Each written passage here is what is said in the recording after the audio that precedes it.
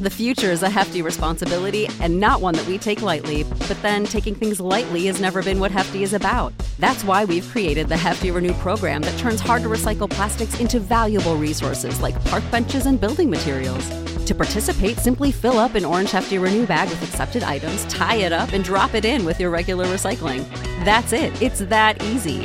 It's time to rethink recycling with Renew. Particular valued resources may vary by geography. More info available at heftyrenew.com.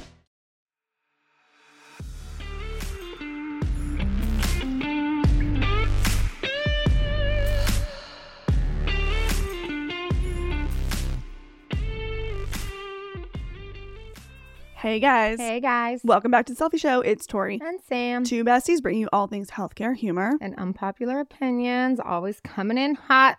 We are, and cold. Yeah, we are not hot today. We are freezing. Okay, so we'll maybe talk about this more on the bonus episode, but we got our ice barrel officially in the Meskin household. The wellness is happening. It is fabulous. Cold plunging. Ooh.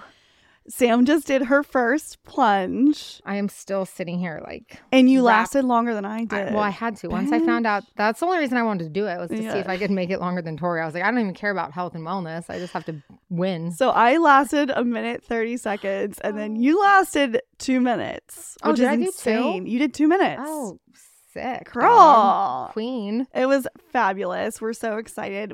This has been on our radar for a long time.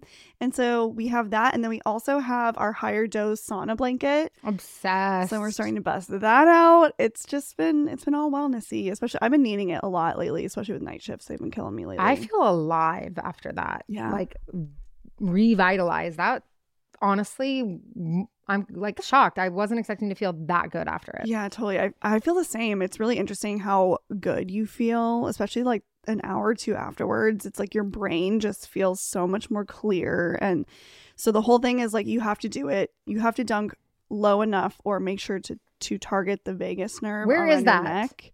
So it's like right on the sides here. Oh, did not like that. When you told me to go lower, I was like, I don't want to. I was like, you gotta go lower, girl. Ooh. But it's good. I think if anyone who suffers from anxiety, low-grade depression, inflammation in general, there's just so many good things about this. Do you think I could dunk Moses in there? Totally. He's being a psycho lately. He needs a little bit. He's suffering from low-grade depression. I know. And anxiety. You're on the opposite of that because you had Miss Taylor Swift this week. Obviously. Well, okay, so that's my unpopular opinion. Yeah, let's get into it. Listen, I know there's like people that don't like Taylor Swift. I even think someone submitted an unpopular opinion to us that she's overrated. Mm-hmm. Yeah. Remember? Yeah, we did. We got Taylor Swift is overrated. They're like, sorry, Sam. And I'm like, listen, you do not have to like Taylor. And then I posted pictures from my Taylor Swift concert and someone commented about how they don't like when singers lip sing at a concert. Well, I said limp sync. Well, yeah. That's neither here thing. nor there. But here's the thing. Judging professionals doing their job is wild to me because like, bro, I doubt you even have a good enough voice to be a singer. But let's say you had a phenomenal voice.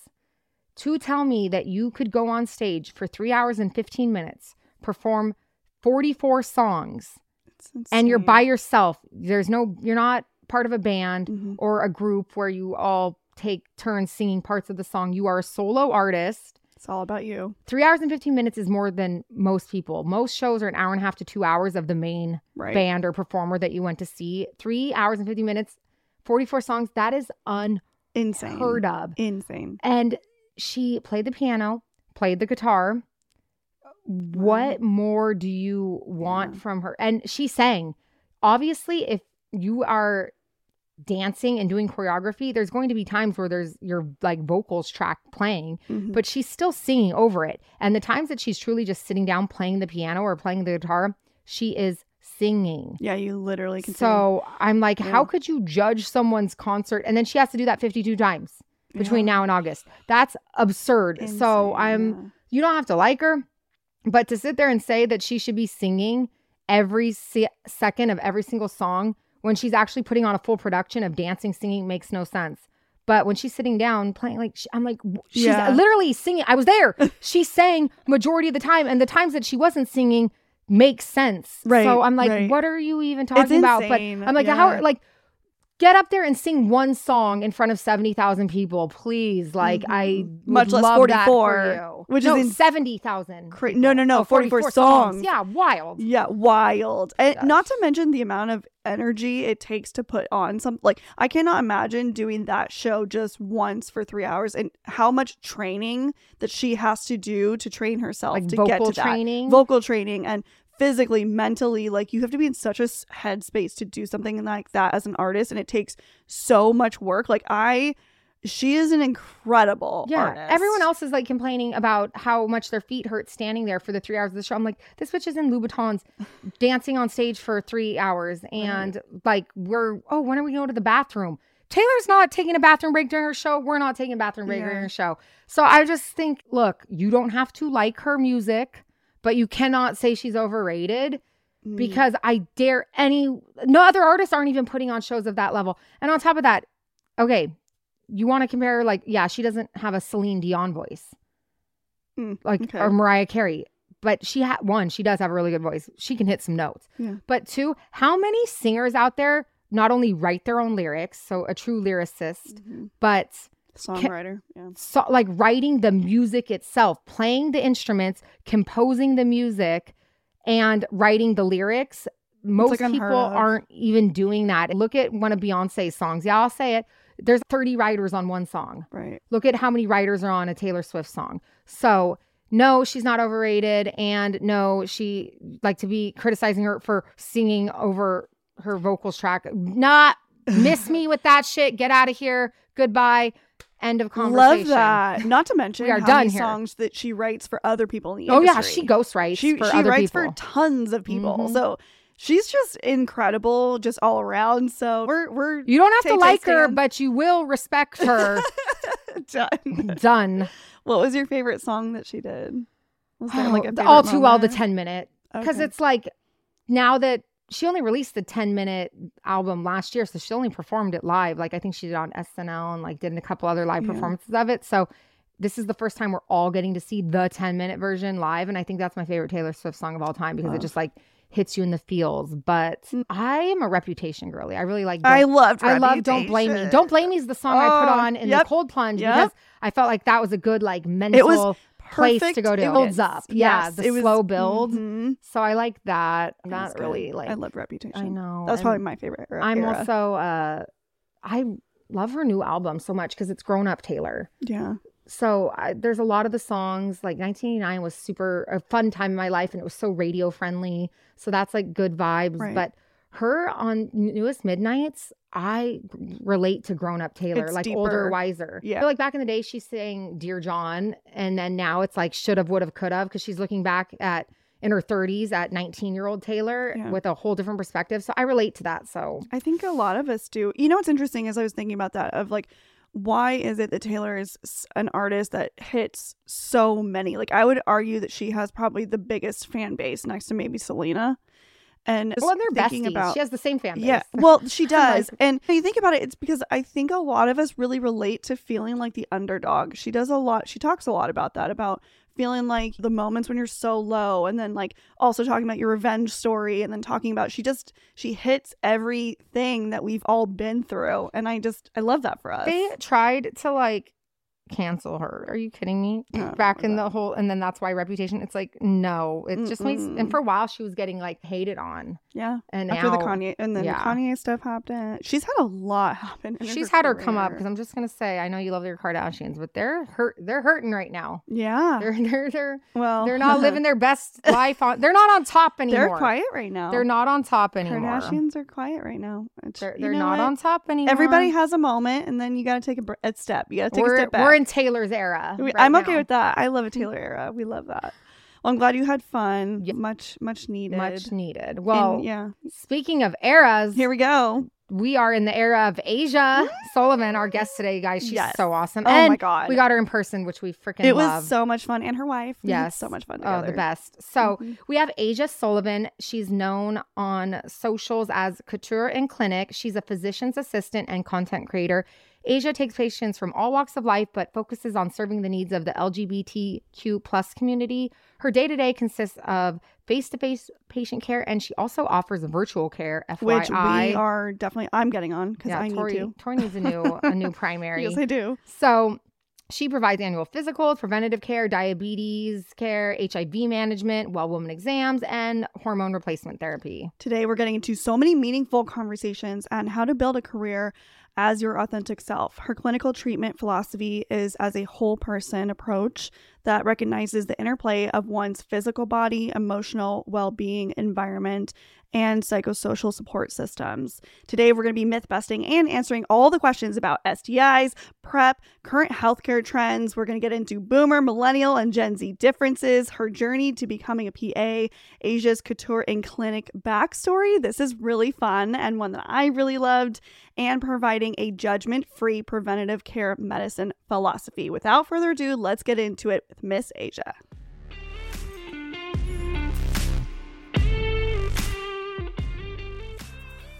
All right, we have Miss Asia in studio. Thank you so much for driving out in the rain. P.S.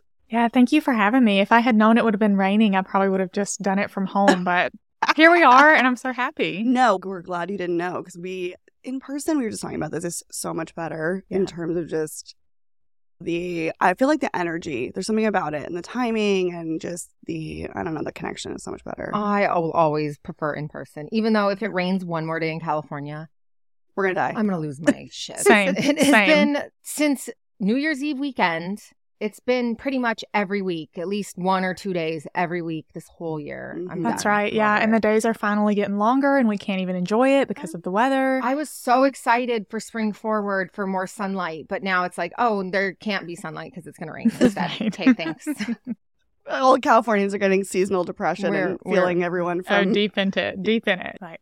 So we like to start off our episode nice and spicy with an iconic question. What is your unpopular opinion? Okay, here's a strong one. My unpopular opinion is that I don't like rainbows as representation for the LGBTQ community. Oh my God, I kind of love this. Is that too controversial? No. I'm not sure. Oh my God, bring it. It was the first thing that popped to my mind. I should have prepared for this question. It's on brand. This is perfect for this episode. Wait, so, okay, rationale. We need to hear why. Well, I just feel I love the story and I love kind of like the meaning behind it, and it's an outward representation of the community, but I just feel that the bright colors, they're just tacky and I don't want to wear them. They ruin my aesthetic. I know I'm not the only person. You know what? I'm here for this. Way. Okay, so if we were going to mute the colors a little, are we here for this kind of rainbow? Or are we like canceling the rainbow altogether? Like where are we going? Maybe if we toned down the colors a little bit and just sort of made them a tiny bit more neutral, a little bit more complementary to each other. That's just truly, I think, I love Well, that. what about all the different flag colors too? Because that's a lot to like try to remember. Like it's very... these are the like lesbian colors. These are the bisexual colors. This is the trans flag. I'm like, man, these are a lot of colors. Remember, it's like a whole NFL league. Everyone's got their own like their team there colors. There are a lot of colors, but I will say I personally like the kind of subsect colors, like for example the lesbian flag colors, because they're just nice and complementary. You could wear them together and still look nice. So as a pink and purple girl, I like the that's like the bisexual flag, right? Those are like my favorite colors. Yeah, so the individual groups are a lot more wearable than the entire rainbow. But I will do it for pride. I will do it. You got to represent. Yes. You got to be here for it. I know. Oh my gosh. Okay, well, speaking of which, let's go back because I absolutely love. First of all, I have been stalking you for years. Yeah, so, it's mutual. I mean, I've loved you. Your aesthetic, your message, just everything, and watching you grow on the various platforms has been super fun. But for people who don't know you, let's get a background story. Where did you grow up? Like, let's hear about baby, young Asia, all the deets. Definitely. So if you don't know me, I'm Asia. I am a certified physician assistant, and now I'm here in Los Angeles practicing. But I'm originally from Alabama, from like a really rural town in Alabama. The name is Castleberry, if you ever want to look it up. But I grew up there. I spent my entire life there. I went to high school there and eventually did undergrad and PA school all in Alabama. So that's sort of my origin story. Yeah. After I finished PA school, I knew that I wanted to move out west and leave the Southeast for the first time in my life. And so as soon as I graduated, I applied to jobs out here in California and landed one out here about 4 years ago. Actually, about 5 years ago. Yeah. So it's interesting because I've worked with several girls who are wanting to go the way you did. So you're a physician assistant, right? But you specialize in LBG care. And so today I feel like there's so many things that I want to talk about, but I want to go back to childhood. Do you feel when you were growing up that you had to edit who you were? Or did you ever feel like, let's go back to a moment where you were like, maybe this isn't for me. You know what I mean? Yes, many times I think. So growing up, as I said, it was in a rural town in the Bible Belt in the Deep South in Alabama. And so different relationships and different people weren't quite as accepted. There was a lot of, I guess, discrimination and blatant racism, truly, around things like interracial couples. And I don't even know if we got to the point of having controversy around like same-sex couples, because there just weren't that many. Like, I can't think of really that many examples growing up of same-sex couples or even really interracial couples. And the ones that I did know were kind of looked down upon in our small community. And so there were moments where I felt like I kind of had to maybe not be my full self, but also I didn't struggle too hard. Like once I eventually came out, I guess around my senior year is actually when I was just first starting to meet my now wife. And I kind of was ready. Like I just said here, this is who I am. I'm going to be who I am. I'm going to date who I want to date. And it actually turned out a lot better than maybe I would have expected. What was that conversation like? Well, I don't think it was never like an announcement to anyone. It was more so like, I don't know, like me and my girlfriend would be seen together and that kind of thing. And I never would deny it. I remember even going back as far as like 7th and 8th grade, there would be these rumors like, oh, Aisha's a lesbian, Aisha's a lesbian. And at the time I was like, no, I'm not. Like I was like, no. But then lo and behold, they were not rumors. They were true. But that didn't come around until about my senior year. Is that high school or college? High school. Okay. High school, yeah. Definitely. Yeah. Going into college, I was like joining the Gay Pride Alliance and like the Rainbow Club. And I was just so ready to kind of like get involved and meet other queer people, which is something that I didn't really have a lot of in my hometown. Did that ever make you consider wanting to leave Alabama though for college, just to kind of get somewhere that is maybe a little more queer? Oh, yeah. Yes, I definitely did. But the main driver for me was that in-state tuition, and I got a lot of scholarships. Okay. So, yeah. You gotta follow the money. Sometimes. I think I probably would have left Alabama a lot, maybe after college, had it not been for those financial reasons. Yeah. But I don't regret it. I went to school in Birmingham, which is the biggest city in Alabama. It's still kind of small as compared to like cities like LA, but it was different. It was sort of like a little blue spot. There was a college town, and it was a really, really good experience. I don't regret going to UAB for undergrad or PA school at all. Mm-hmm. How do you mind me asking how old you are? I'm 29. Okay, so you're in our category. Do you feel like your hometown and where you grew up has it changed or evolved more so than it did? And like comparison to LA, community, what are your thoughts on that? I actually just went home for my 5-year class, 10-year. Isn't it crazy? Oh, look, I'm like, I'm only 5 years out. I'm so sorry. It was my 10-year class reunion, which is hard to believe. And I really found, honestly, that not too much has changed. The status quo is still very much the status quo. Maybe, if anything, there's a bit more like diversity. I've seen a lot more interracial couples and people of different ethnic backgrounds who have moved into our community. So that's kind of nice. But I think kind of overall, a lot is still the same. The good things and the bad. I know Tori asked the question about what was that conversation like. Do you find it interesting that there's always kind of put that weight or burden on the gay community to have to announce or come out? I think that's the weirdest concept, because straight people don't have to go announce, I just want to let you know I'm straight and I'm bringing home my boyfriend or girlfriend to Thanksgiving this year. That like is so weird. Have you seen me. I reposted it. So there was a TikTok going around about, it was like a parody of someone coming out as straight to his liberal parents. Oh, yes. And I'm like, this is hilarious because exactly to your point, like 100% that is a thing. Like, I love that. Yeah, they're That's like, great honey, question. we're just all going to go into the living room and put on hairspray. Yes. I saw that. Let's live up to it. Yeah. What are your thoughts on that? That is something that really is super weird. And we've almost kind of like made it a big defining moment in your life. Is like, what is your coming out story, or when did you come out? But I guess really, if you want to look at it that way, people come out every day. Like every time you're walking down the street holding your partner's hand, you're coming out to those people around you. And it speaks to kind of our like default heteronormative society, because we assume, especially like very like feminine women or feminine presenting women are straight. That's something that has kind of always been the assumption. But it would be really nice if that wasn't the thing, and that if queer, trans, other people weren't othered in that way. Because you're right, straight people never have to announce that they are straight or whatever. But some people too, on the flip side, it's very liberating to actually come out. Like so many people have that story of when they can say like, this was the moment that I just said, screw what everybody else thinks. I'm going to live in my authentic self. And I think too, it's kind of each relationship in your life may be different the way you come out to them. Like for my mom, I just sent her a text message. I love that. And it was literally like, it was like really late one night, and she had known Tiara. Like Tiara had been to our house many times. She was a very close friend, knew the family, knew my grandma, everyone loved her. And I just kind of texted her like, by the way, Tiara and I are dating. And she was like, I know. And that was that.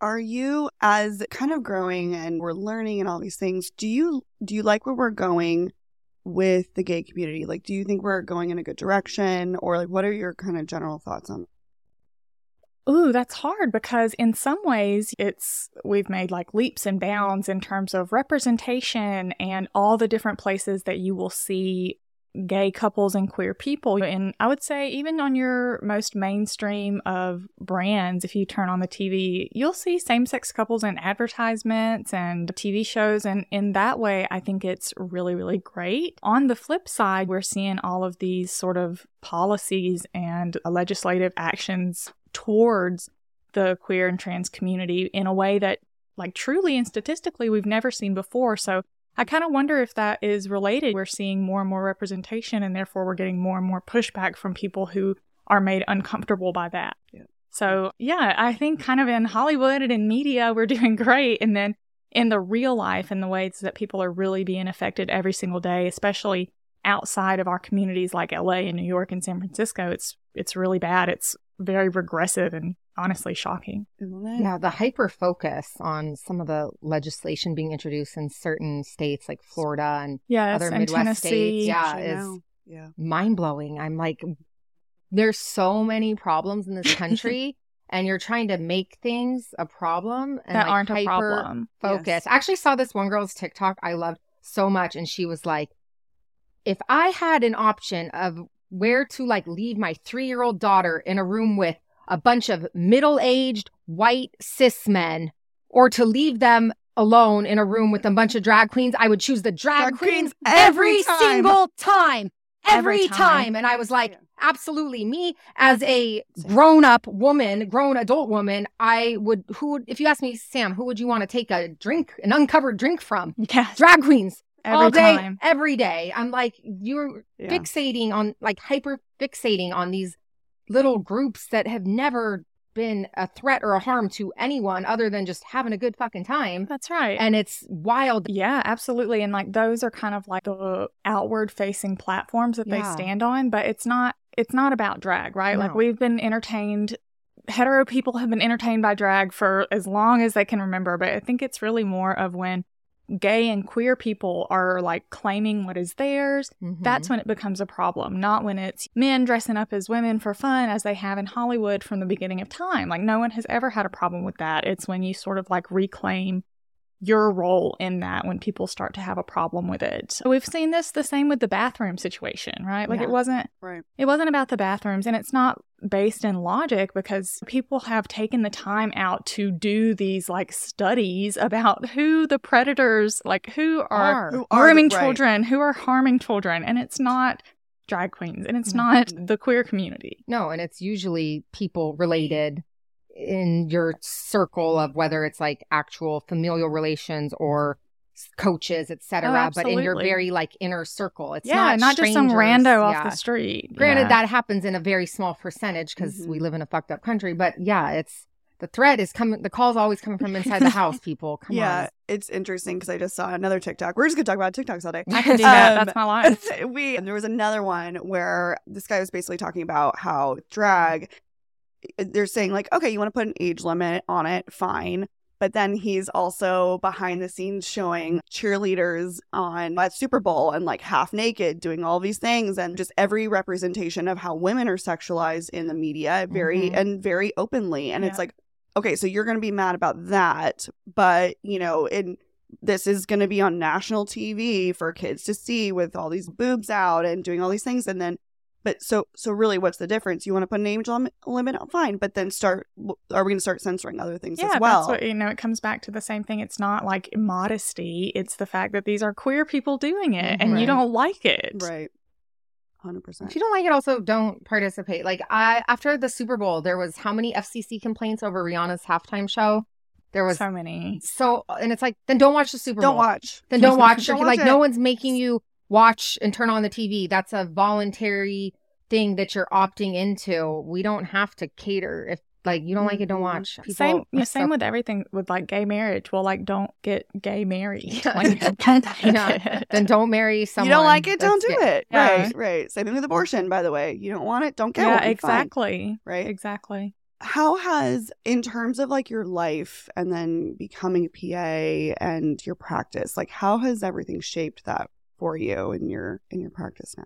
Yeah, I think a lot of things, and especially where I am now, have been kind of like serendipitous. I usually tell people the story of, again, back to growing up in Castleberry, there was this man in our community who no one really knew much about him. Everyone knew just like he was super sick and he needed help. And so one thing I would do when I was a little girl is like walk his little dog. And I later found out as an adult that he died of untreated AIDS. And that was as early as my childhood, maybe 20 years ago when I was 7 or 8. And so those are things that's kind of something that set the stage for me. I was like, wow, this is kind of a community that I started serving even as a little girl and had no idea. When I got older and got into college, I got really into public health and epidemiology. I did my bachelor's in public health and had the opportunity to participate in a lot of like HIV research and then also to work in one of our HIV clinics. It was actually one of the only dedicated HIV clinics in the state of Alabama.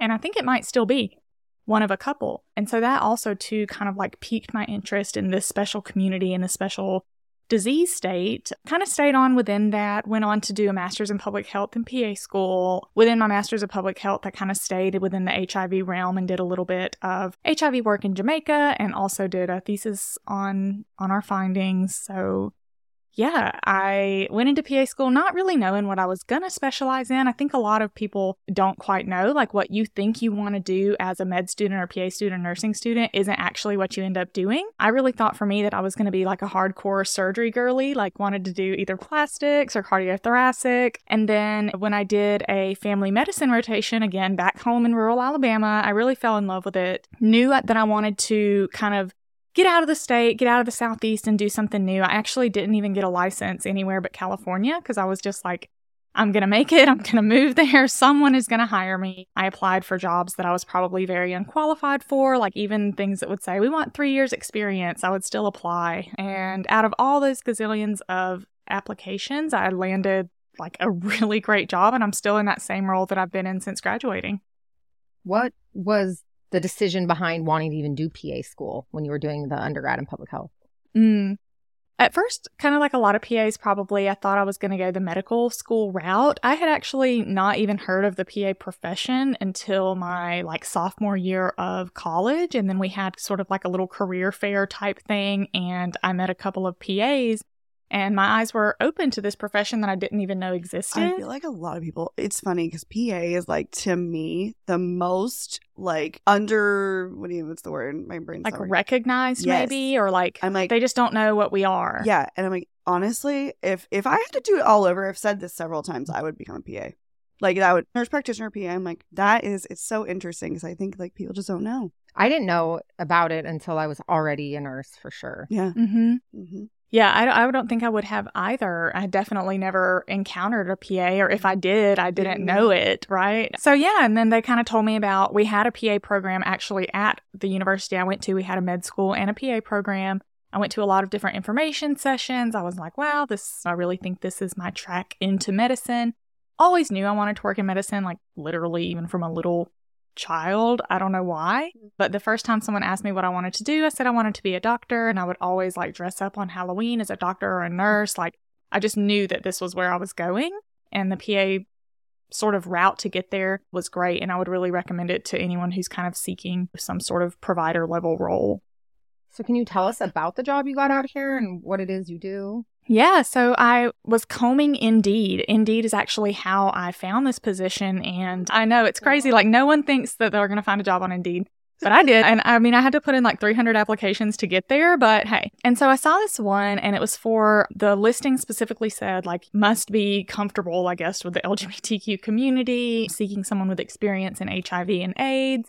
And I had, at that point, a pretty decent amount of experience. And so I just sent a cover letter and my resume to it actually ended up being the doctor, the supervising physician that I work with. And I basically just kind of poured my heart out. I was like, here's where I'm coming from. This is my experience. I know that you wanted someone with more experience, but just give me a chance. And so he saw that. He contacted me. We did a couple of video interviews. I flew out twice to shadow and interview. And then we finally decided it's a really good fit.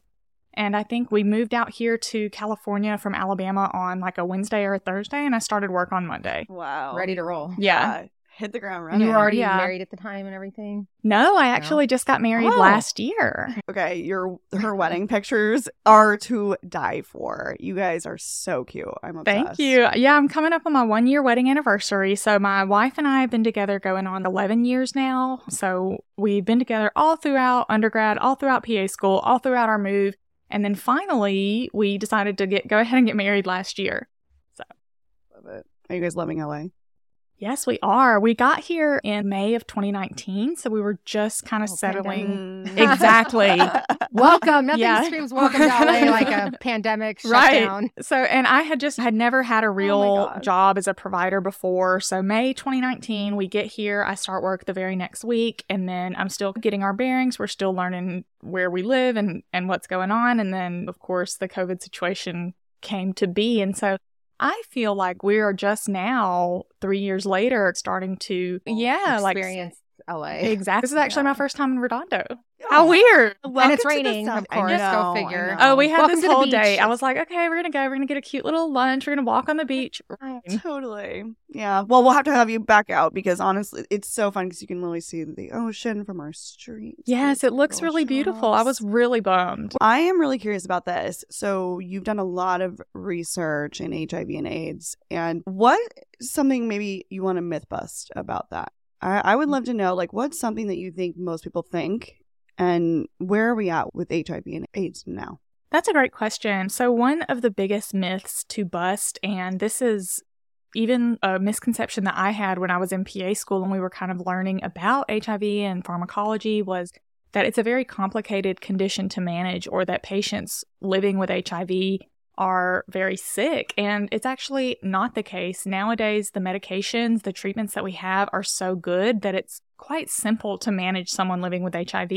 I tell people a lot, like, something that may surprise you is that it is so much more complicated to manage diabetes than it is to manage HIV. Isn't that interesting? Yep. So yeah, the vast majority of patients, and of course not all of them, but the vast majority of patients will take one pill once a day and they will be completely fine. They will live a normal life. They will live a normal lifespan. I have patients living with HIV in their late 80s who were diagnosed in the 80s. Which is wild. And treatment for HIV is also changing every day. And so a lot of people don't, even the one pill once a day can be burdensome. And now we're starting to see long-acting injectable treatments for HIV, which is kind of groundbreaking and new. So that's the biggest myth, I think, is that folks living with HIV either aren't going to live as long, aren't going to be as healthy, or have to take a cocktail of medications. And no, it's quite simple. Are you familiar with Jonathan Van Ness from Queer Eye? Absolutely. He's been really open about that and his diagnosis with HIV. I want to say maybe it was 12 years ago. I don't know how long ago, but he's very open about talking about it. And then he was saying how much PrEP has helped in the community. So for people, because I know PrEP is like, that's like everyone, it's very in vogue right now. What is PrEP and like how is it? Yeah. I'm going to like nerd out on this okay, one. So yeah, thank you for asking. Yeah. Yeah. So PrEP, if you're listening and you don't know, so PrEP is for anyone. Another misconception about PrEP is that it's only for cis gay men, which is not the case. So most people actually, regardless of your orientation or your identity, could be eligible for PrEP. So PrEP stands for pre-exposure prophylaxis, and it's medication that you can take to prevent contracting HIV through sex. So even if you don't know anything about this partner, even if they have uncontrolled HIV, they're not going to the doctor, it doesn't matter. By you taking this medication, you are not going to contract HIV. PrEP is 99.9% effective when it's taken as prescribed, which is daily. However, it's kind of hot and in vogue right now. We're thinking a lot about PrEP 211, which is on-demand PrEP, essentially. So instead of taking PrEP every single day, if you're someone who kind of knows when you're going to need it, knows when you're going to be at risk, you take 2 pills 2 to 24 hours before the encounter, 1 pill the day after, 1 pill the day after that, and it's 86.5% effective. It's like a plan A / plan B. Yeah, it's very much birth control here. But It's not eating, yeah. And on that note of like plan A and plan B, so if I tell people, speaking of which, love that. so you can think of PrEP similarly to birth control. So birth control prevents pregnancy and PrEP prevents HIV. However, let's say that you are not on PrEP and you have an exposure, and this might not even be like a sexual exposure. Us in the medical field are at risk for finger sticks, and you never know a patient that you're treating, you don't know all the time what their status is. And so that is where PEP comes into play. So PEP you can think of as like your plan B. It's post-exposure prophylaxis. And that is basically a full HIV regimen that you'll take for 30 days. If you start it within 72 hours of the exposure, whether that's sex or a needle stick or whatever, you will not contract HIV, like 99.9% effective. Well, it's kind of like similar to babies being born to HIV positive mothers. That's right. I used to teach pediatrics, and that was such a misconception when I would teach that to my students was that HIV mothers can deliver and the babies have a extremely, extremely low chance of contracting it because they start prophylactics on the day that they're born, and then they take them, and then they do their tests, do their repeat tests, and it's like negative, and they're good. That's right. That's right. I always tell patients, regardless of their gender, if you want to be a parent and you're living with HIV, you can be a parent. Your child will not automatically be born with HIV. And even the research now on breastfeeding is that it's not contraindicated, correct? That's correct. Yeah. Is that what you're still seeing in NICU world? Because in the NICU, like we used to, it was contraindicated. We're as a breastfeeding NICU nurse, a lot more things than now, actually I would have thought. Even some moms who are, it depends case to case, but it is interesting on how things are shifting a lot in that realm. But all those things that have been stigmatized and have for so long been contraindicated or big, like, no, I don't think people realize how much the research is actually there now supporting the fact that that's so outdated. That's right. It brings up the slogan that we have, U equals U, which is undetectable equals untransmittable. So a patient with an undetectable viral load, meaning they are stable on their antiretroviral, they take it every day. Their viral load, the HIV virus, is essentially undetectable in the blood. The viral load is so low that they cannot transmit it through sex. So that's really relieving a lot of times. So I have actually several couples, long-term patient couples who one partner is living with HIV, the other is HIV negative. They don't use PrEP, they don't use condoms, and they're both perfectly fine. That other partner is not at risk. That's just like huge myth-busting land. Yeah. Right. You also brought up the fact that PrEP's for everyone. I want you to weigh in on that because I was telling someone the other day that I read that more HIV positive cases are now in straight people than in the gay community. That's right. And I would love for you to just myth bust. Yeah. So that study that you're referring to, it made headlines, but it was referring to a population in the United Kingdom. So that's something to keep in mind. It was a subset of the population, but it was one of the very first times, if not the first time, that there was a higher rate of transmission in that community among heterosexual people rather than gay men. And so a lot of that is because the gay community has been living with and dealing with HIV and the repercussions of HIV for so long. They're kind of hyper aware. The gay community knows what PrEP is. The gay community is being tested regularly. Whereas I find statistically, and even in my personal work dealing with both heterosexual patients and gay patients, they are less likely to have been tested recently. They're less likely to perceive that their risk for HIV is there. And so when I counsel patients, anyone who comes in for an STI test, I always mention PrEP just to see. And so I'll ask that patient, maybe it is let's say a heterosexual female, she's coming in for STI testing, and I'll ask her about, do you feel that you're a candidate for PrEP? Do you know it exists? And she's like, oh, I really don't think so. I'm not that sexually active. Well, it only takes that one time. Oh, yeah. And or for the partner's first time. That's right. That's right. And so it's also about protecting yourself, right? And the community.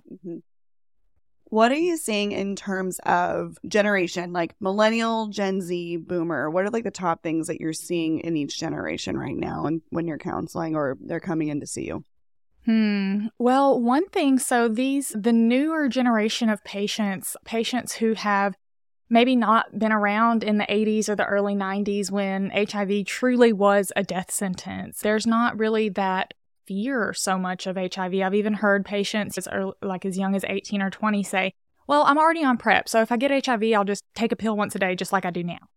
So there is a lot of nonchalance. I still feel that people should be aware and protect themselves and do what they can to remain negative, but that just kind of shook me a little bit versus, let's say, our 65-year-old patient who has sex like once a year and takes his PrEP every single day because he just can't, the fear is so great. So that's something that's interesting. It's sort of kind of like the fear surrounding HIV. There's a lot less in this generation. They're used to seeing people on PrEP. They're used to seeing people thrive on HIV medications, their peers. Also, I find that younger generations are a lot more open to talk about their sex lives and talk about the specific types of sex that they're having as it relates to, well, what do we need to test you for? And we know as time goes by, more and more people are identifying as gender fluid and gender queer. I definitely see that a lot in our patients. We have a lot of people exploring their gender identities either through hormone or without. So those are kind of some major differences that I see amongst the older generation and the younger folks. Can we talk a little bit about hormone therapy? Okay, so let's maybe start at point one. A patient comes into you for that. Like, how do you treat and kind of square one? Where do you start? Yeah, so a patient comes in and is seeking gender-affirming hormone care. Usually that patient kind of knows exactly what they want. This is not just some whim, right, that they've thought about to come in. It can sometimes take a person years to actually get to the point where they will make the appointment to get started on the medication. So I usually ask patients kind of about their history. When is the first time you started feeling dysphoria? Were you a child? Were you a teenager? What does that manifest like for you? Is it so profound that you are depressed? Kind of like, what is your relationship to that? What experience do you have with transitioning? Have you undergone any surgeries? Are you using a different name? Kind of just want the patient to catch me up. A lot of patients I kind of already know well before they decide to transition, but let's say I'm meeting a patient for the first time and that's what they're there for. I like to get a background on them as much as they want to share with me. And then we talk about, just like with any medication, the risks, benefits, side effects, and alternatives of the medication that they're seeking. It's actually not recommended by, it's like World Transgender Health, WPATH. I'd have to look up exactly what that stands for. But basically, there's an organization that makes guidelines. And it used to be that before a patient could seek surgery or get on hormone therapy, that they needed all these letters from like a psychiatrist and a psychologist and a primary care. But now that's actually fallen out of fashion. The more barriers to care, the worse your eventual outcome is and the worse the patient has to feel while they jump through these hoops to get what they need. And so now, really, if you as a provider deny a patient hormone therapy, there's 100 telehealth clinics out there that are going to do it the same day. So that's something to think about. I love this conversation because I think this goes along the lines of everything that we're seeing in the media and all this misinformation about it. But what's interesting is I feel like I'm so glad that we have providers like you who are specializing, because I do think there's an element of like getting care from someone who genuinely, one, cares and also is sort of specialized in that area. And hormone therapy, it's a big talk right now, right? It's like something that we're controversial. But yeah, I mean, it's interesting, and I love that it's sort of forefront, something that you're doing on the daily. Yes, even you would think, even like here in Los Angeles, every single day we hear from patients whose providers either just flat out refuse to prescribe them hormones, or maybe they wanted to, but they didn't feel comfortable with it. Same for PrEP and HIV care. Like some patients that will see it, they have a primary care doctor that they've been seeing for 30 years, but they still come see us for HIV care. And for what? Like we literally check one lab and we refill their medicine, and then that's it. So yeah, there's a lot of misconceptions, not even amongst patients. One of the biggest barriers to patients accessing care is providers not feeling equipped to. So in some circumstances, the provider just either morally objects to this. They say, no, I don't do that. I'm not gonna.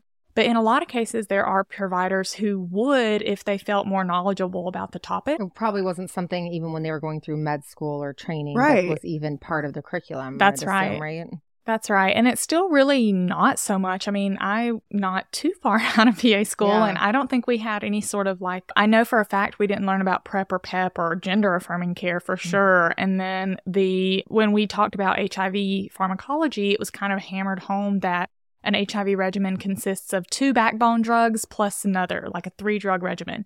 But nowadays we're using 2-drug regimens. So the information is changing extremely fast. And even people who are just now being enrolled into medical programs, they aren't a lot of times adequately being trained. Yeah, I was actually just going to ask you that, because I do feel like it's interesting, because I do feel like it's cutting edge, but it's also it seems like there should be straightforward protocol. How do you stay up on all of the latest? And like maybe for future providers out there, like if they wanted to start focusing on this kind of care, how would they go about learning and staying up with everything? Like, yeah. So interestingly, a lot of times we will find that things that you learn that are cutting edge, actually the patient is bringing to you. Like I can't tell you how many times a patient has like taught me something that I didn't know, because they are the most informed population sometimes. And so that's one thing, is being willing to learn from the patients. And if they ask you about a particular treatment or medication, taking the time to look into it and see what it's about. So I always learn a lot from patients. And then in terms of more like formal training, the Gay and Lesbian Medical Association is really good. There is an LGBTQA caucus that's really good. And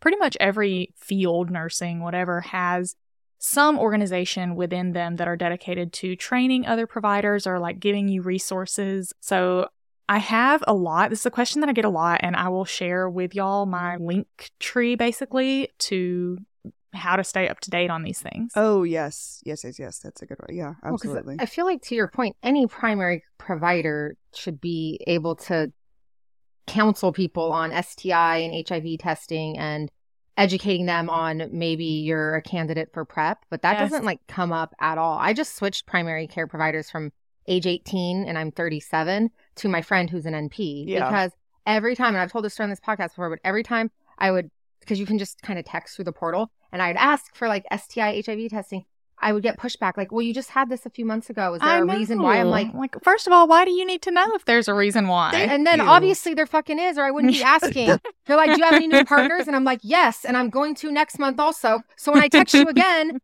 just write the orders for the testing. But then never once has she even counseled of like, hey, have you ever thought about PrEP because you asked for STI testing this many times a year? Yeah. But I'm like, it's that, I don't think that should be something that is considered out of the specialty. Scope of, that's not a specialty. That's just general health. On that note, I can't tell, like another thing that really just gets to me is when patients say, oh yeah, I had an STI test. They drew my blood at the hospital. And I'm like, okay. Did you leave a urine sample? Did they swab your butthole? Did they swab your throat? Yeah. Did they like do anything? They're like, no.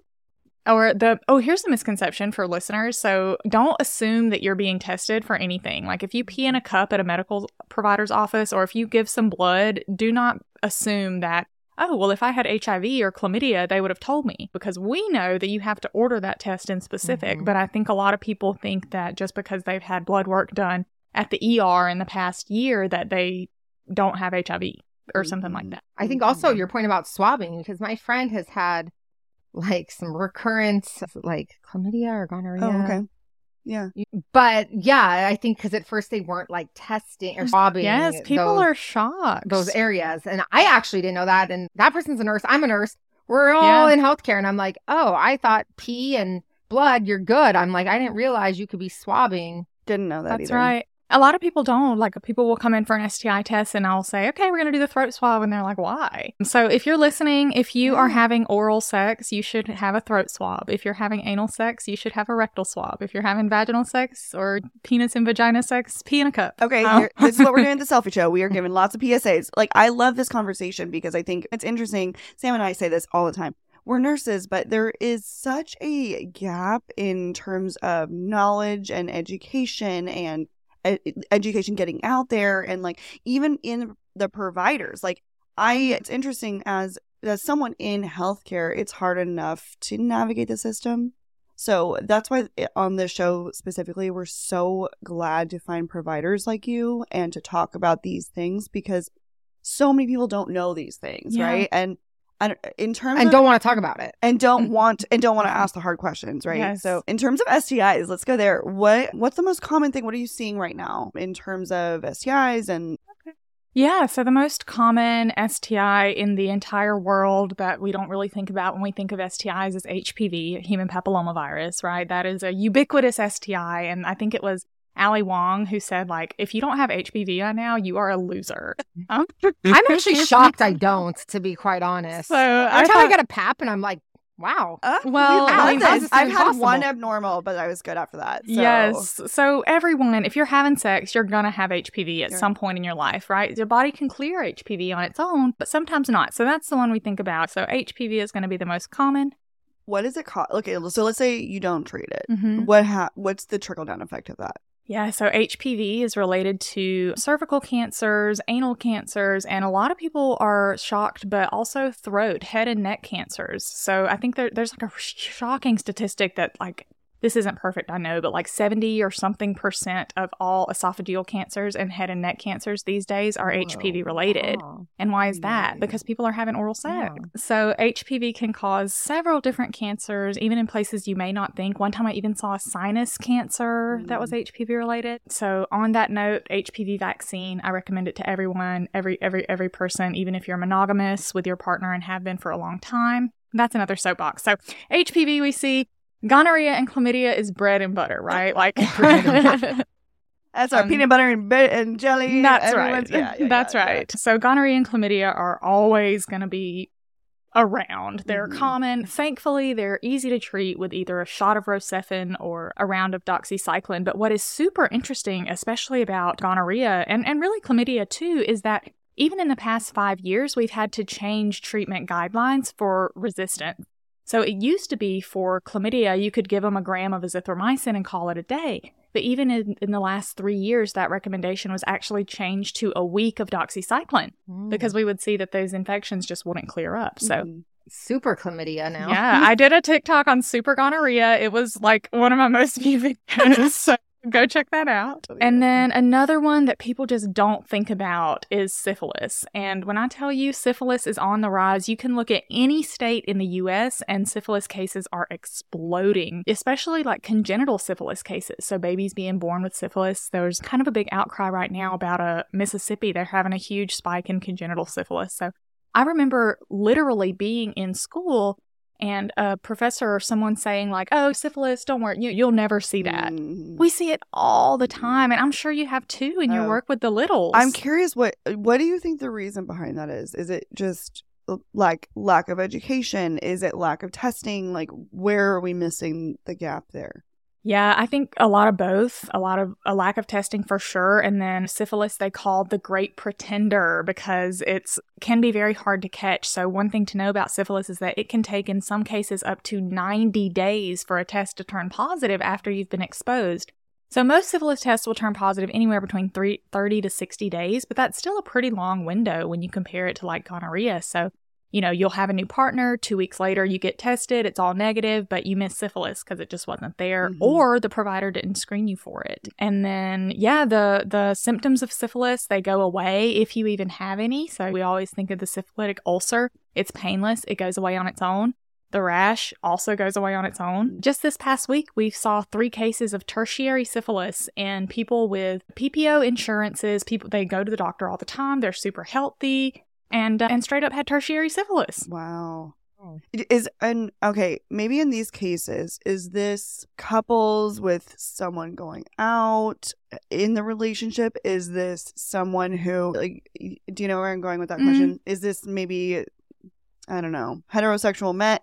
Is there a statistic going on here? So definitely rates of syphilis are higher in the gay male community. Rates of all STIs are higher in the gay male community, and that's just a fact. But also because of that, they tend to be pretty good about treating it and testing it regularly. So I will say all the cases, except for I've seen 2 hetero women with syphilis. It also went under the radar for a long time. Dermatologists thought it was like pityriasis maybe, and then it went away. But I will say the vast majority of cases are in gay men on PrEP, right? So they're on PrEP. They're not using condoms. That is a major consideration. We call it kind of like the PrEP revolution. So when PrEP came to be and people were no longer afraid of contracting HIV, condom use went way, way, way, way, way, way down. And STIs went way, way, way, way, way up. And so we are still kind of seeing that. But yeah, kind of similarly to PrEP, especially because it goes under the radar and people don't think about it. I think most people are at risk for syphilis and just don't know it. Yeah.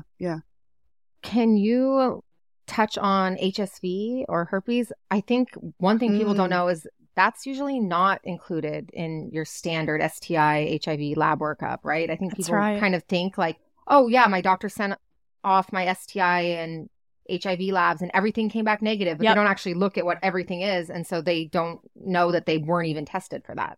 Yeah. So this is actually, especially on TikTok, super controversial. So you're right. It is not recommended actually to screen people for HSV 1 or 2. And the reason why is because so many people have it. It's just extremely prevalent. I tell patients, like even toddlers, a lot of times, if you check their blood, they're going to have HSV 1 or 2 because their mom had a cold sore and gave them a kiss, right? So just because you have the HSV 1 or HSV 2 antibodies in your blood, one, that makes you part of the majority. The majority of us have 1, 2, or both. And that doesn't necessarily mean that you will ever experience an outbreak yourself.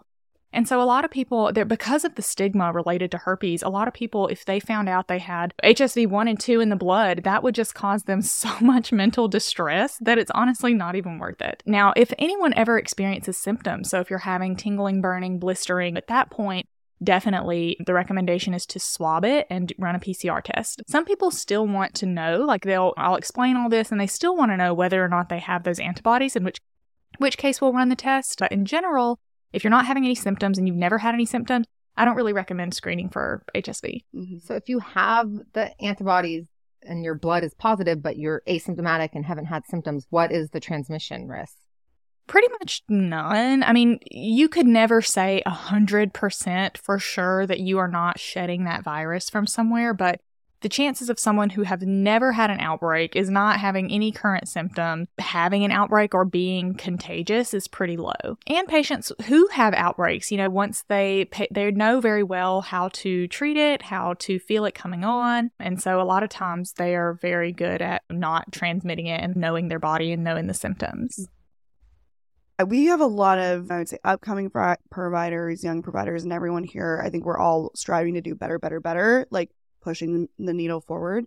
What are some things that we can do in the healthcare community to really support our patients, specifically LBG? So, I mean, more recently, I will say we've had quite a bit more surrogate situations with our gay couples and lesbians. It's really exciting and I love it. But I want to be mindful, like, okay, I want to know appropriate questions or things to consider, or off the top of your head, or the things that we can incorporate in our care or be sensitive to. Yeah.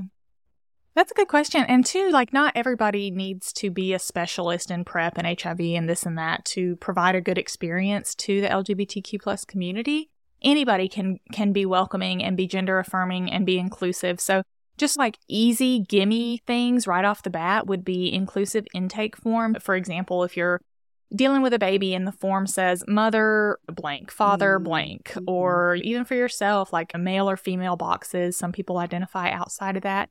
What we do for our clinic is we actually just leave it blank. So gender is blank. You can put what you want. Pronouns are blank. You can put what you want. So just kind of those forward-facing things that patients come across before they ever see you. Sometimes that's as easy as putting like one of the little like safe zone stickers in your receptionist somewhere visible, like even the tiniest token of like, oh, hey, this person, maybe they're not an expert on gay health, but they at least are not going to discriminate against me. So like outward displays of allyship, inclusive intake forms go a long way. Using people's preferred name and making sure that you know what it is as opposed to just what's on their license.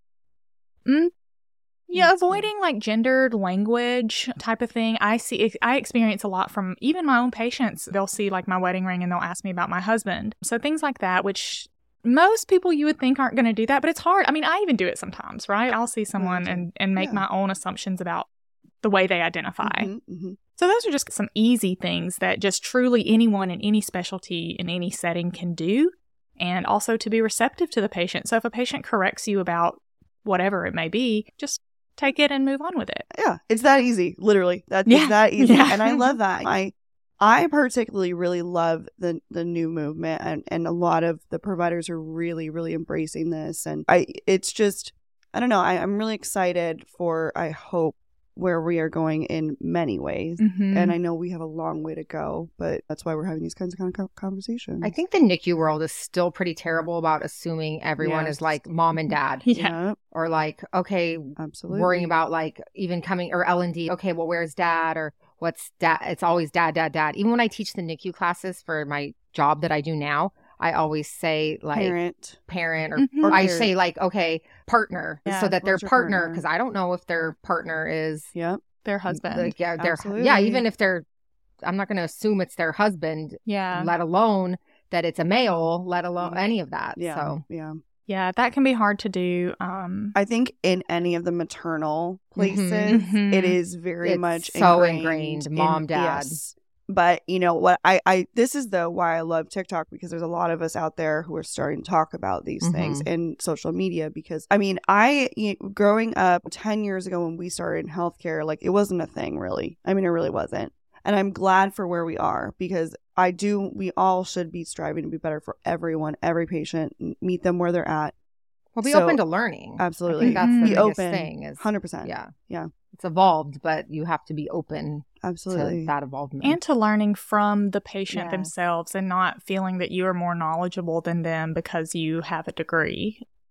Yeah. Like they are the experts in their own health, and they're, especially this particular community, I'm telling you, they're so knowledgeable. Oh, yeah. Because they have to be, because there isn't somebody to teach them. You have to learn it for yourself and from your peers, and then hope that when you bring that information to your provider that they're receptive to it. And don't dismiss you. Yes. And I would agree with you. It's funny because that's actually one of the tips that I give a lot of the people that I mentor is listen to your patients, because you will learn something from them too. And sometimes we write them off. In the medical field, we have had a history of sitting on a high horse and assuming that we know everything and gatekeeping all of our evidence-based practice behind all these paid walls and everything.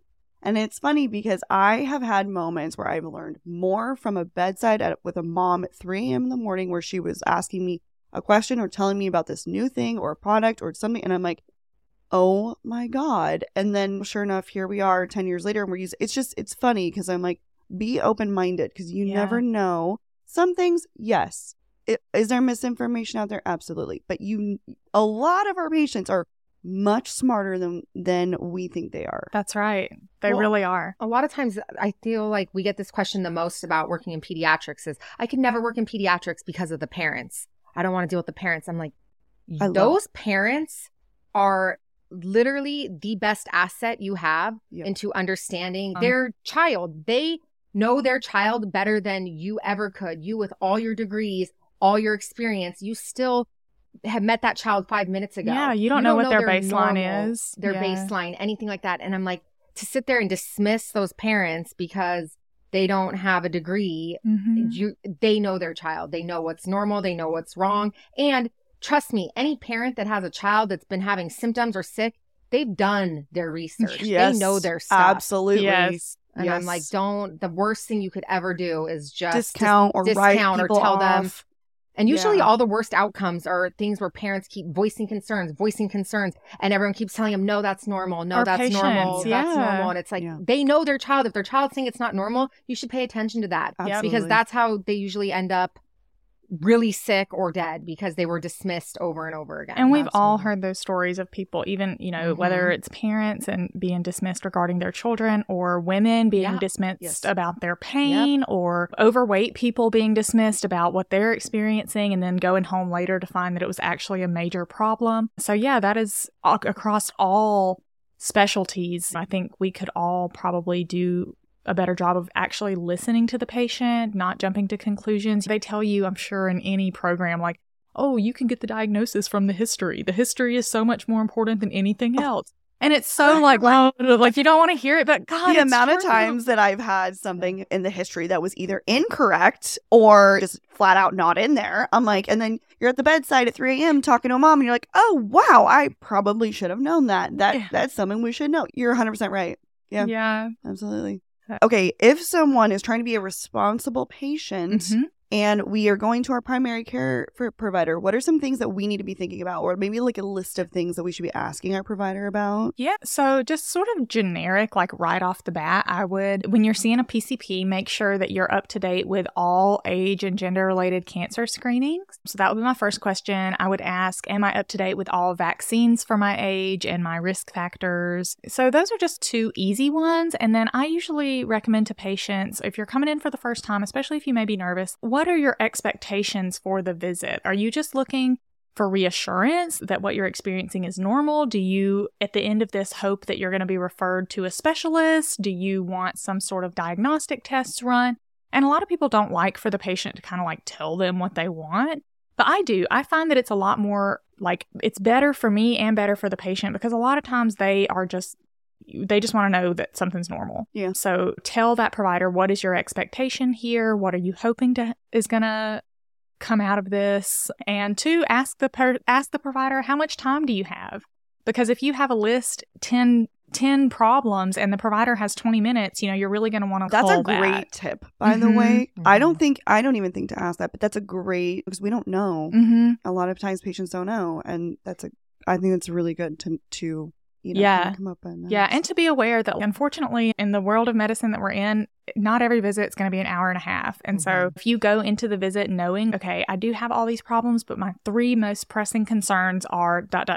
I usually ask that in like a multi-problem visit. I'm like, okay, if you could leave here with answers or working up 3 of the issues, what 3 are they going to be? And then everything else we're going to save for another time. That's right. I am really curious about this because obviously I've been following you for years. Can we go into your social media a little bit? Couture, where did this all come from? Yeah, so Couture in Clinic was originally, when I first made it, I had just turned down an offer to be on America's Next Top Model, and I wanted I am so obsessed. And it was early on, right? This was like your season, was it 3? No, it was like season. Gosh, I don't even know. But it was earlier on, and they were doing basically like college edition. And so I had been in that casting process, and they asked me to come out and be on the show. And then I had also gotten accepted to PA school within the same week. So I ultimately ended up choosing to go to PA school, and I have no regrets about that. I'm glad that I did. But I wanted to have an outlet for, at the time, what was more of like a fashion, like modeling and like beauty. So my idea was originally that it was going to be like Couture in Clinic. So it was going to be like a merge of the things that I liked, which was fashion and beauty and lifestyle, plus medical education. So it's kind of been very heavily clinic for a long, long time. Occasionally, I'll try to like sprinkle in some outfit pics. And when I was a student, I was really good at it. Like I would have an outfit of the week every week. But that's where the name came from. But I'm just going to keep it because I still think that like... No, it's iconic. It's you, it's perfect. Yeah, it's a little it's like... so cute. It describes me, I feel. It's very much you. And I think what I love is I think we're all growing and evolving, right? Like we've talked about like brand and Nurse Tori, how that's evolved. But I've loved watching you and TikTok. Your TikToks are so fun. And very informative, which I think is really cool. You do it in you're very, very approachable. And I think what I like about you is like I feel like you're the fresh modern day what I want our primary care to be. Like, I wish, I want everyone who's going into primary care to like follow you and to learn from you, because I think you are someone that is such a good, you're an advocate. You are a really good role model, I think, of where we're going. And I hope we have more providers like you. Oh my gosh. Truly. Well, thank you. That's like, I mean, what better compliment could someone receive? Truly. So I really appreciate you saying that. Yeah. Well, I think it's a good model for people when they're looking for a primary. I had a friend that has been struggling to find one, and he went to one, and I'm like, find a different one. Yes. Oh my gosh. Yes. I'm like, you went and you asked for like his top 3 things were like needing PT for his shoulder or like some sort of imaging, and then wanted like a prescription for some like acne stuff, and then wanted like some baseline labs and stuff, and he like left with like just the lab, like nothing. And I'm like, no, like you asked for simple things, like go. And then he went to a different doctor that was a lot younger, that was like, hey, call me Jeff. And he's like, and I was like, that's already a good sign. We love a Jeff. Walking in the door, we love a Jeff. And he was like, oh my God, I left with like everything answered. And I'm like, don't just settle for the first one that you go to if you feel that you're being dismissed. So I feel like you're a really good model for people to be like, that's what primary care should look like. And if you're not getting someone who even says like, okay, today we only have this much time, but what are your top 3? Actually address your concerns, listen to you, and don't dismiss you. Go look for someone else. Yes. Oh my gosh. I can't believe it took me this long to say that. But yeah, that is something that I truly, in my heart of hearts, strongly believe is like, you are a lot of times paying a lot. Yes. Even if you have insurance, you're still paying for this person's service. And if it's not a good fit, if you don't feel comfortable, like the therapeutic relationship is gone. You're not going to benefit from seeing that doctor if you're not comfortable. And that is something I tell everyone, whether you are queer or straight or anything, like don't settle. There is somebody out there who's going to take good care of you. You don't have to accept subpar care. Yes. So I'm so glad that you said that, because it's so true. Like so many times people will just settle because that's what it is. Or they'll get one opinion. Yeah. I always recommend that to people. Like, get another opinion. Get another opinion about what I tell you. Absolutely. Right. Don't listen to me. Like, go. Yeah. Keep going. I love that. Yeah, absolutely. I'm also a big fan of telling a patient to, like, just being honest with your boundaries and with your scope. Like, if you don't know, just freaking say you don't know. I love that. Just say you don't know. Like, I will literally pull out Up to Date with a patient and we will look it up together. I'm like, don't judge me. This is my real medical Google. And I'm going to type this in. Totally. I will do the same thing. If a mom asks me a question and I'm like, I don't know, I'll be very, very honest about this. Say, I don't know, but let's find out. Yeah, I'm like, I hope you're not uncomfortable that I'm Googling this, but here we go. But half the time they laugh. Yeah. And then you start, it just eases it up a little bit. And then it's like, oh, this is it shows that someone cares and wants to take that step and actually find the answer. And are humble enough to admit when you don't know. Because at the end of the day, if you don't admit when you don't know something and you just press forward, you're going to hurt somebody. Like, this is not a job in which you can just not know and it's going to be okay. And then 2, a big part of the job is not knowing everything, but knowing where to look. Yeah. So that's another thing. Like, I don't think any patient, any preceptor, any colleague you'll ever have is going to expect you to know the entire breadth of your specialty. But if you know where to look to find the information, you're going to be fine. Perfect. What's been your most viral video? My most viral video, interestingly enough, was what really happens during a pap smear. It skyrocketed my TikTok. It took me from like 10,000 followers to like 60,000 followers over. Hey, girl. Yeah. Okay. And this was several years ago, but I literally like walked people through the steps of a pap smear and like showed them the little like tools that you use. And yeah, to this day, it's still the most viral. The ones that are coming in anywhere close, which they're still not even touching that video, would be injectable HIV medicine videos, because people are really interested in that. Oh, interesting. But yeah, it's the pap smears.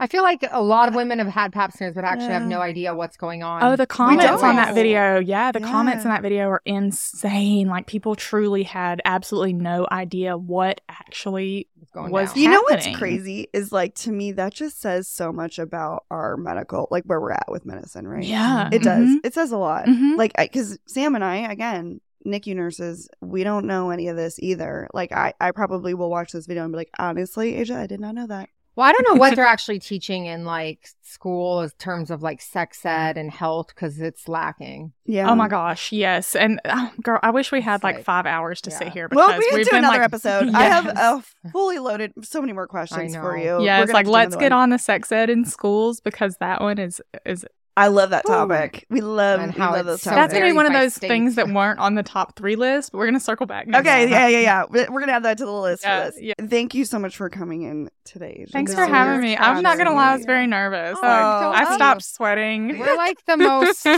chill. We love- we're a hot mess, so This no is one why should we're be glad you nervous came in. around Yeah, us. this is so much funner. The other, like I've done, like I said, like maybe 1 or 2 other podcasts, but it was from home and it was not fun. This was Yeah. super fun. No, this Thank is always you. the vibe. Okay, where can everybody find you? All the platforms, all the things. Okay, so follow me on all platforms at Couture in Clinic, all one word. So Instagram, TikTok, YouTube, Pinterest. Weirdly, my Pinterest just kind of goes up. And It's I have popping. no idea. I also have a blog, couturinclinic.com. So if you are a pre-medical student or current medical student, PA, nursing, anything, you'll probably find some good resources in there. And then I would also like to tell folks, too, that I take patients from all over the country. I actually was going to ask that. Yeah, Can so you take, okay. absolutely. We do virtual visits and telehealth. And I actually have patients who I've never seen in person, but they know me on TikTok. And like once every 4 months, maybe we'll hop on a virtual call and they'll ask me questions. So if you don't live in the LA area, but you still want to see me, you can book. Our practice is drvmedical.com. Dr. V is my supervising physician and the private practice owner at drvmedical.com or also at my links on my socials. Yeah. Wonderful. That's amazing. See, guys, you really don't have to settle for crappy Nope. care. We're getting good That's care. right. Yeah. The advent of telehealth is really helping. That's what I'm saying. Never settle. Yep. Yeah, don't say. Well, thank you so much. Thank You're amazing. you. We're going to do part 2 here. We're going to do another one. Yes, I can't for wait. sure. Anytime. There's so much I'm more down to touch anytime. on. All right. All right. Thank you so much, Aisha. Okay, but is she not just like the sweetest? I love her. Good vibes, good energy. She and her wife, you guys, were so sweet, so kind. It was so fun. We had a blast. I feel like this is another one where I just felt like we had so many questions. I really we're going to have her on again because there are a lot more questions in my head that I have that I feel like a lot of us could flew get. by. It went so fast. We're like, wait, we're not done with you yet. 100%. Yeah, this was a fabulous episode. We hope you guys enjoyed it. Make sure you're following her. If you got something out of today, send her a DM. Let her know what you thought. Ask her a question. If you want to book with her, definitely do. That's on my to-do list as had been looking for primary care, and it's because I'm like, wow, I didn't even think of doing something like this. So I'm like, hey, let's get on it. This is perfect. Yeah. And as always, thank you so much for being here with us, you guys. You make sure you're following us on our Insta. That's at CELLFIE_podcast. You can find all the goodies and savings and our partners linked there in the bio. And thank you so much for leaving reviews. We love you. If you leave a review on Apple Podcasts, just drop your IG handle so we can send you all the free stuff, stickers, pins, goodies. Love it. And 5 stars on Spotify. Thank you much. Thank you. Love you. And yes, fun bonuses coming your way. Yeah, absolutely. Make sure you're following us on our Insta. That's at Nurstory. And at Hey Samantha with 2 A's. And we will see you Friday. All right. We'll see you then. Bye.